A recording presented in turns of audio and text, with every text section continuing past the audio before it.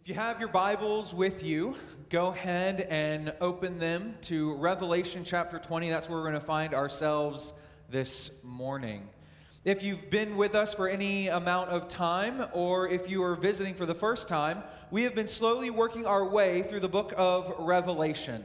And we've already been through chapters 1 through 19. And so we're in the home stretch, the final 3 chapters of this book.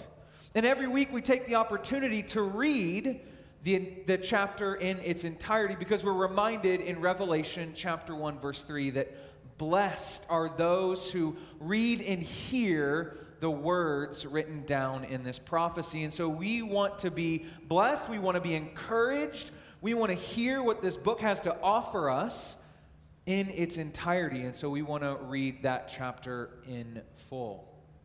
But before we read the chapter, and you're going to see why in just a second, but I want to tell you a story about when I was a child. You see, in my childhood, there were some certain moments that happened that put the fear of God in me, maybe even before I believed in God.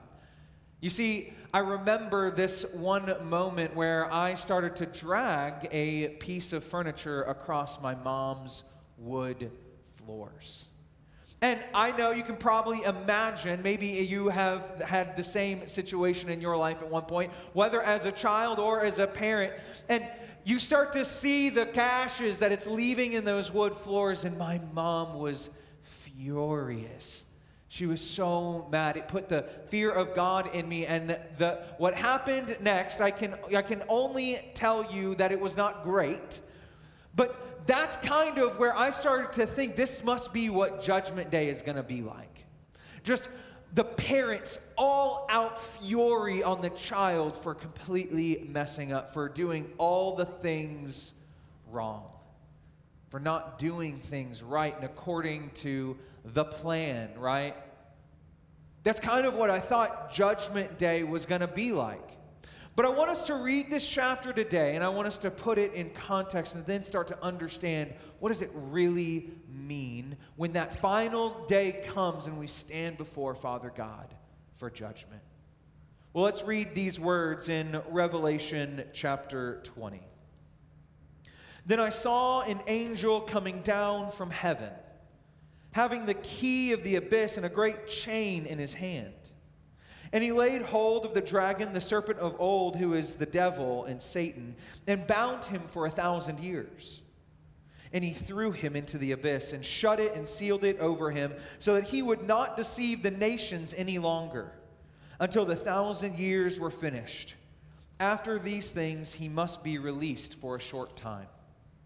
Then I saw thrones, and they sat on them. The judgment was given to them. And I saw the souls of those who had been beheaded because of their witness of Jesus and because of the word of God, and who also had not worshipped the beast or his image, and had not received the mark of their forehead and on their hand.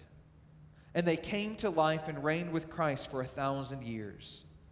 The rest of the dead did not come to life until the 1,000 years were finished. This is the first resurrection. Blessed and holy is the one who has a part in the first resurrection. Over these the second death has no authority. But they will be priests of God and of Christ, and will reign with him for 1,000 years. And when the 1,000 years are finished, Satan will be released from his prison, and will come out to deceive the nations which are in the 4 corners of the earth, Gog and Magog, to gather them together for the war. The number of them is like the sand of the seashore. And they came up on the broad plain of the earth and surrounded the camp of the saints and the beloved city, and the fire came down from heaven and devoured them. And the devil who deceived them was thrown into the lake of fire and brimstone, where the beast and the false prophet are also, and they will be tormented day and night forever and ever. Then I saw a great white throne, and him who sits upon it, from whose presence earth and heaven fled away, and no place was found for them. Then I saw the dead, the great and the small, standing before the throne. And books were opened, and another book was opened, which is the book of life. And the dead were judged from the things that were written in the books according to their deeds. And the sea gave up the dead which were in it, and death and Hades gave up the dead which were in them. And they were judged, every one of them according to their deeds. Then death and Hades were thrown into the lake of fire. This is the second death, the lake of fire. And if anyone's name was not found written in the book of life, he was thrown into the lake of fire. Let's pray. Good and gracious God, as we hear these words this morning, my heart is that we would be encouraged, that we would hear such life-giving words that come from you. Lord, that as we read about judgment, we would understand with our heart and our minds open to hear what it is that you have to say to us. God, for these words, they are encouraging because of Christ Jesus. So let us hear them faithfully. It's in Jesus' name we pray. Amen. Amen. Well, as we get started, I know the first thing that you probably have questions about is this first part of chapter 20, verses 1 through 6. Austin, tell me about this 1,000 years. Well, I'm going to be honest with you. I'm not going to tell you too much. There is so much in that one little passage that scholars and theologians have been debating for years and years and years and years and years, and there's so many different positions of it, and I'm just going to share with you what those positions are. The first position is one called premillennialism. It's a belief that there is going to be a literal 1,000-year reign. That at the end of the days, that Jesus is going to come back and he's going to establish a 1,000-year reign on the earth. Then there's the post-millennials. These are the ones that believe that the 1,000 years is before Jesus comes back. And Jesus isn't going to return until there's this period of time on the earth where there is perfection. The gospel has gone out across the entire world and peace reigns for 1,000 years, and then Jesus returns. Let me just share that I don't think it's that one. That seems too works righteousness, that we have to achieve perfection before Jesus comes back, but there is only one who is perfect, and it's Jesus. And the last position is the amillennial position, meaning that there isn't going to be a literal 1,000 years, that the 1,000 years is actually a metaphor for the church age, and that during this time, we look forward to this return of Jesus that is to come. And so you have premillennialism, postmillennialism, and amillennialism. And now, after hearing those three, and maybe you can guess which one I fall into from some of the ways that I've preached through the book of Revelation. But I'm not going to share that with you in particular, because I don't really believe that whether or not this millennial reign is a literal 1,000 years or a metaphorical 1,000 years or somewhere in between, I don't know that it's really particularly relevant to what we should be seeing in this passage. I think the real focus is that there is a contrast between this 1,000-year reign of Christ to somebody else in Revelation that was given reign on the earth, that was given authority and power. You see, if you just turn Revelation back a few chapters to chapter 11, we recall that the dragon was given authority on the earth for 1,260 days, 42 months or 3.5 years. He was given rule and reign to do as he wished during that time period. 3.5 years, 1,260 days, 42 months, whatever number you want to throw out.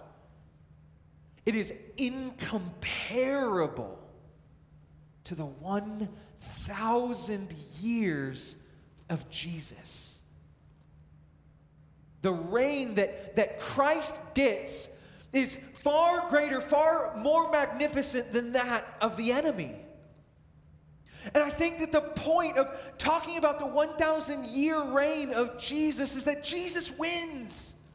That his reign is greater. His reign is better. His reign is more perfect than the enemy's. The enemy gets nothing compared to Jesus. Jesus is the winner. Jesus gets it all. It doesn't matter when there's this short period of time that the enemy seems to have the ability to do whatever he wants on the earth to persecute the people of God. It is incomparable to Jesus' reign, to Jesus' kingdom, to the kingdom that he establishes. Jesus is the victor, and his reign and rule is far greater than the enemy's. It's far greater. Let me kind of bring that into some today's perspective, right? Let's think about our nation, our country. You see, every 4 years we have the opportunity to elect somebody to run this country, to sit in the executive seat as president. 4 years. How similar is that to this 3.5 years given to the enemy? How similar is that? And I bring that up because I feel like every time there's an election cycle, when the person that we want to win loses and the opposing candidate wins, we lose it. We're like, oh my goodness, the world is coming to an end. Our nation is going to end. He's going to run it into the ground. He doesn't know what he's doing. His policies are so bad. We get so worked up over a candidate that gets 4 years. Worst case scenario, they get 8. But 4 years, in comparison to a country that's been around for 250, and we're still standing. In 250 years, every 4 years, somebody was elected to run the country. But even compared, our country has only been around for 250 years, and Jesus gets 1,000. It's 4 times longer than that of our country. It's incomparable. And the 4 years when we elect somebody and we set ourselves up on Facebook to be so against that candidate and so against the people that elected him, we get so worked up. And my question is, what are we doing? What are we doing when we get so worked up over a political candidate that we disagree with? And then we share so much about how much we dislike that person. It's tough. Because I think that what this 1,000 years is really about, it's about putting things into eternal perspective. And I'm going to come back to that later as we talk about judgment, but eternal perspective is so important for us to understand. Because when we start to put things into eternal perspective, then 4 years is really insignificant. And the short amount of time that the enemy is given to persecute the earth is really insignificant compared to eternal perspective. And compared to 1,000-year reigns, compared to the win, the victory of Jesus Christ.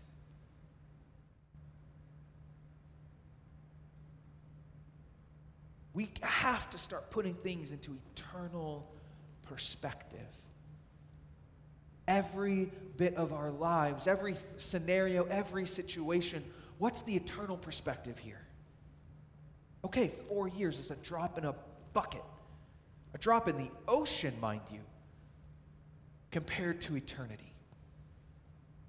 What does 4 years matter in this earthly life when we could be sharing the gospel of Jesus? when we could be sharing the gospel, the testimony, the witness of Christ and what he did on the cross. When I think of this kind of eternal perspective and short-lived time periods for those that rule on the earth, I can't help but turn back to David and Saul. And Saul desires to end David because David was anointed to become king. Anointed to become king after Saul because Saul wasn't doing such a hot job. And Saul wasn't happy with this, and so he's like, I'm going to end David. I'm going to persecute David. And there are so many moments where David's like, you know what? I could just end Saul right here in this cave as Saul is relieving himself. I could just end it and I could become king.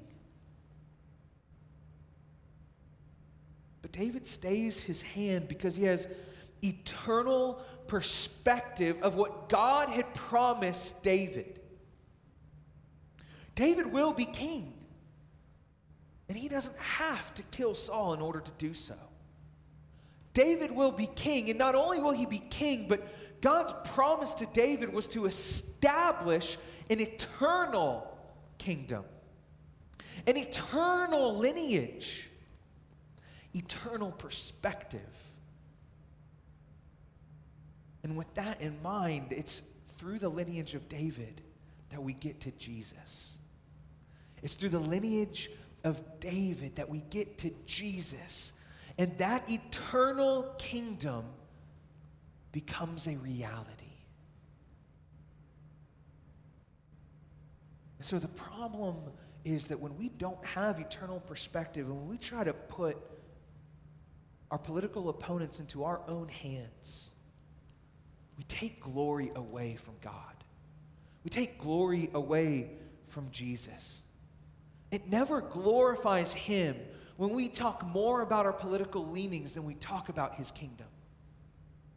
When we set ourselves up to be against a certain group of people because of what they believe, rather than proclaiming the gospel of Jesus as what we believe. And trying to get them to also see with eternal perspective. Because remember, we are reminded in chapter 27 through 10 that Satan doesn't win. It doesn't matter if you think that whoever is running the country is doing a bad job, they don't win. Their time is limited. Satan's time is limited. He will be condemned to eternal punishment, and not by any other hand than God's. We don't have to take it into our hands. We don't have to punish wickedness in this world. God's got it. God is in control. God is sovereign. His will be done, whether or not. His will be done. So eternal perspective is important even as we walk into these verses about the judgment. Because eternal perspective provides us the lens through which we make all of our decisions. Let me say that one more time. Eternal perspective is important because it provides the lens through which we make all of our decisions. In Judgment Day is particularly about our decisions. It's about our decisions. I mean, just hear this. And then standing there, I saw the dead, verse 12, the great and the small, standing before the throne, and the books were opened, and another book was opened, which is the book of life. And the dead were judged from these things which were written in the books, according to their deeds. Decisions will be made. We will make choices in our life, and every single one of them is going to be written down. Let me just be clear. I'm not looking forward to the day that those books are opened and I'm standing before God. Because there are going to be things that are written in the book of accounts that I am not proud of, that break my heart. Things that I'm like, Lord, do we have to read that one out loud? Could you just not? Like, okay, you can read like this list of things, but Jesus, there are some things that I'm just like, yeah, let's just not read that one out loud.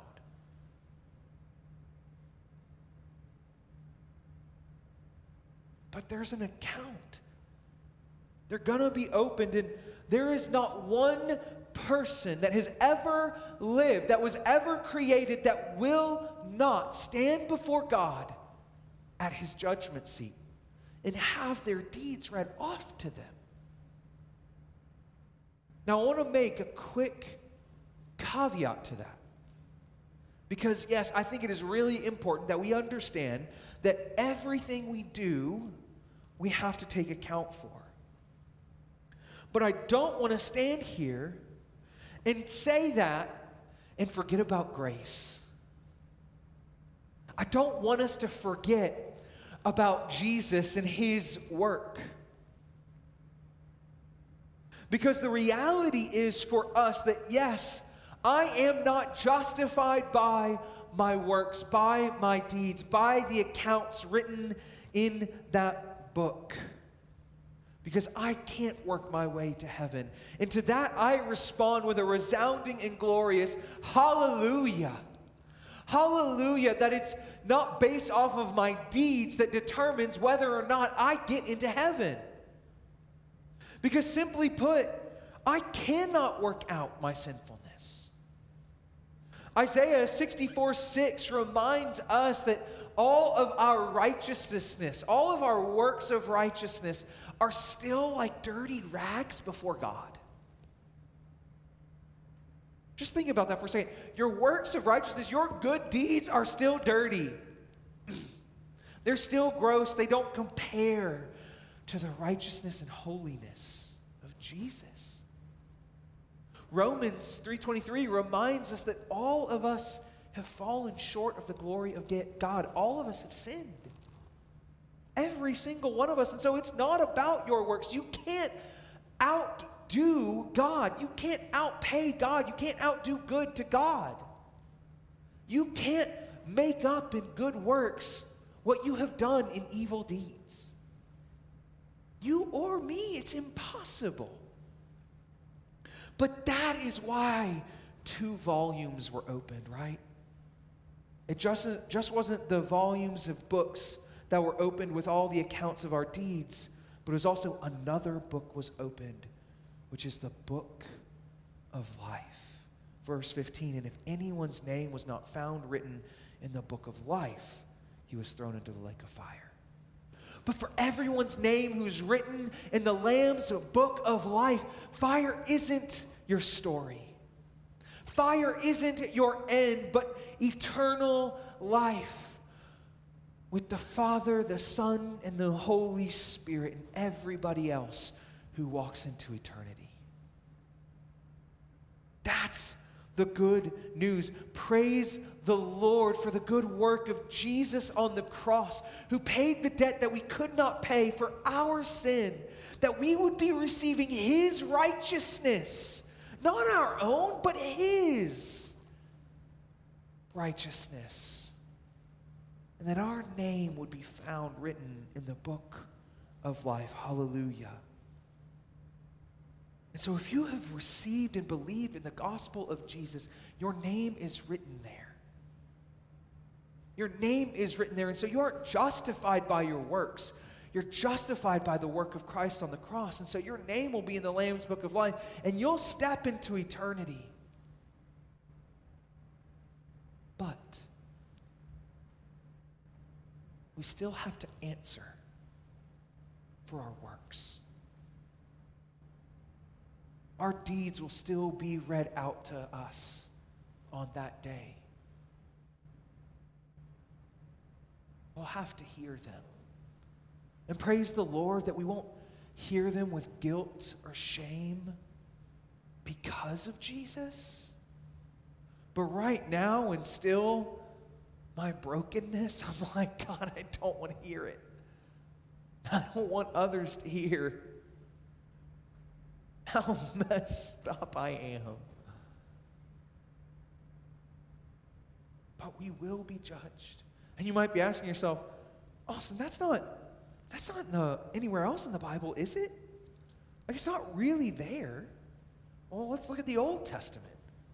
Job chapter 34, verse 11, for he pays a man according to his work. He makes him find it according to his way. Yeah.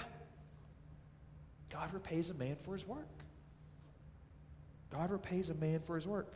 Or Jeremiah 17, verse 10 says this, I, Yahweh, search the heart. I test the inmost being, and even to give to each man according to his ways, according to the fruit of his deeds. God gives man according to his heart, to the inmost ways, his works and his deeds, to the fruit that he bears, right? That's in the Old Testament. And you're like, well, certainly it's not in the New Testament. Jesus never talked about that. Certainly. Well, these are the words of Jesus. Matthew 16, verse 27. For the Son of Man is going to come in the glory of his Father with his angels, and will then repay each one according to his deeds. Jesus said it. He's going to repay each one according to his deeds when he returns.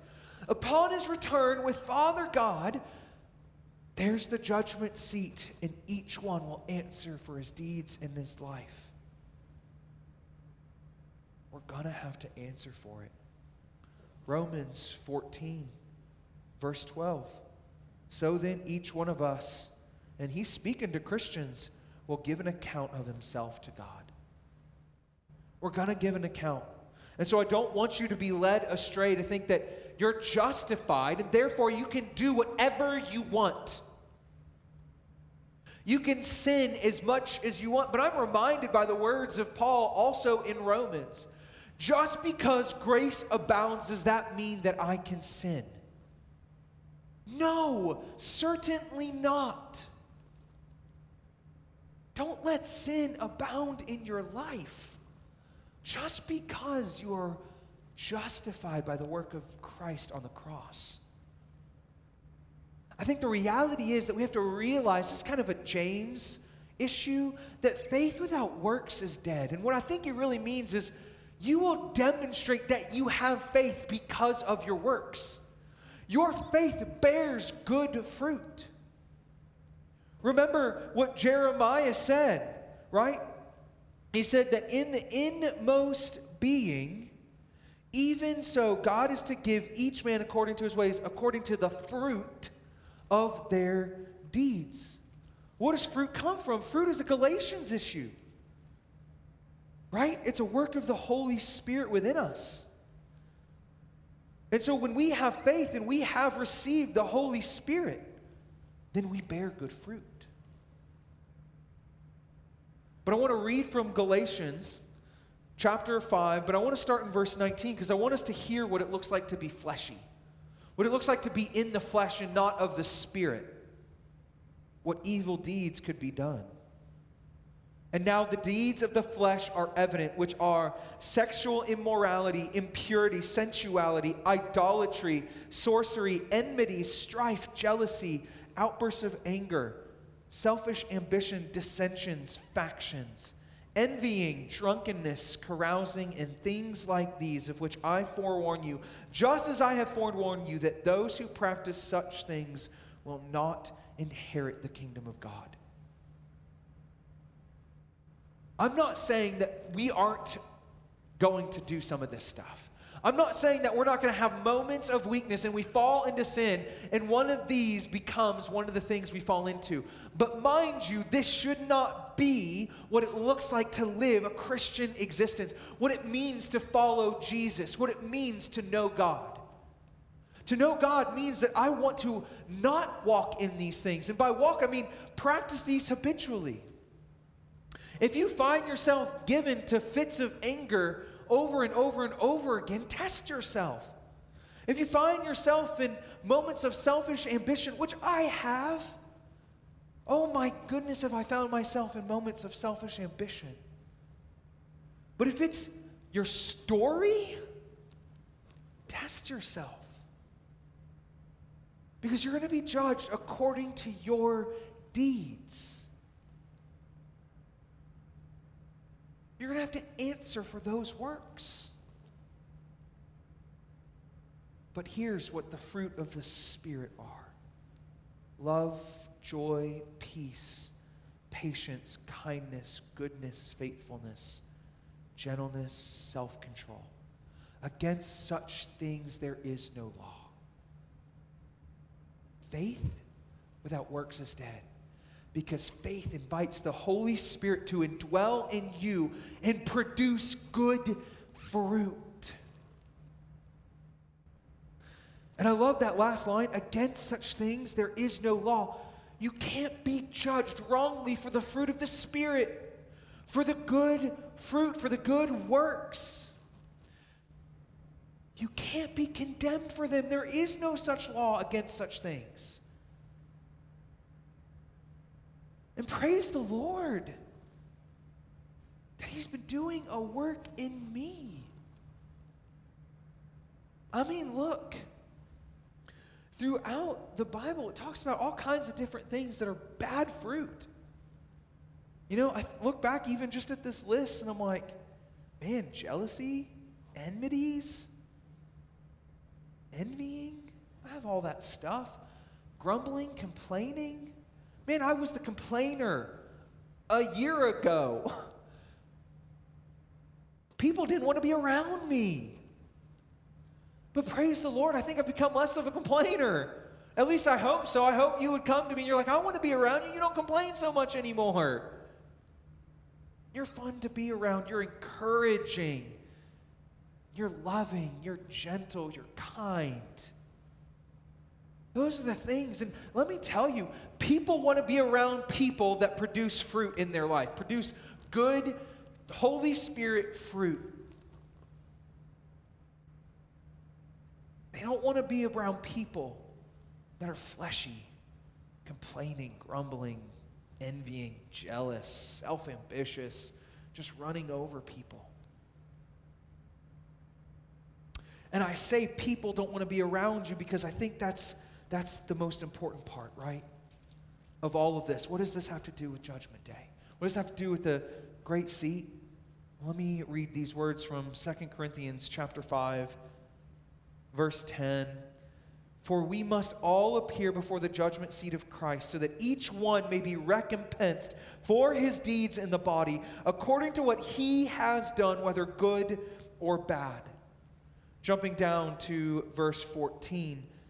For the love of Christ controls us, having concluded this, that one died for all, therefore all died, and he died for all, so that they who live would no longer live for themselves, but for him who died and rose again on their behalf. Jumping to 17. Therefore, if anyone is in Christ, he is a new creation. The old things have passed away. Behold, the new things have come.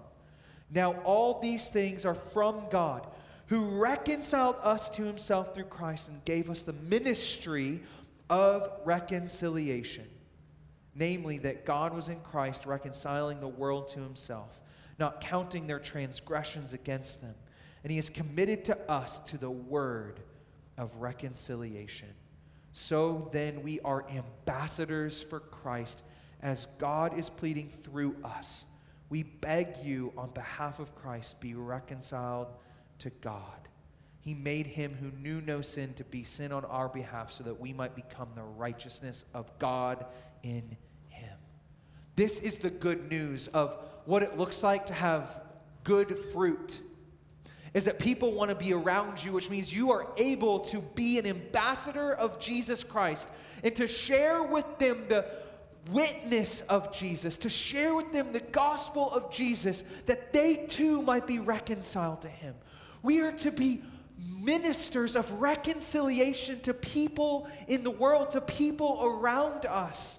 And so when I really think about what it looks like to stand before God and stand before the judgment seat and to be judged, the account that I'm going to have to get is not just about all the works of evil that I've done, but was I a reconciler in the world to bring people to Christ because of the good fruit that I bore in my life? Did people want to be around me because they saw Jesus in me? Because his righteousness flourished within me? That's what we're going to have to answer for. Are we being reconcilers to our neighbors, to our family, to friends, to strangers? Are they seeing Jesus in us, or are they seeing us in us? And when I stand before God, even for all of my works of unrighteousness, for all of my dirty, dirty rags before him, I hope that it also says, you reconciled people well to me. You shared the gospel with everyone you met. You bore good fruit, my son. And your name is found in the Lamb's book of life. Let's be ministers of reconciliation, so that when we stand before God and those account books are opened, though eternity is in sight, let's work well for his kingdom, that more brothers and sisters would be with us in eternity. Let's pray. Good and gracious God, as we give so much thanks and hallelujah that our names are written in the Lamb's book of life. Or maybe we haven't yet received Jesus, but today might be that moment. God, thank you. And Lord, as we have been reconciled to you in the work of Jesus, may we be workers of reconciliation to share the testimony of Jesus with others, that we would invite them into relationship with you, just as you have invited us into relationship with you. Lord, we love you and we thank you. It's in Jesus' name we pray. Amen.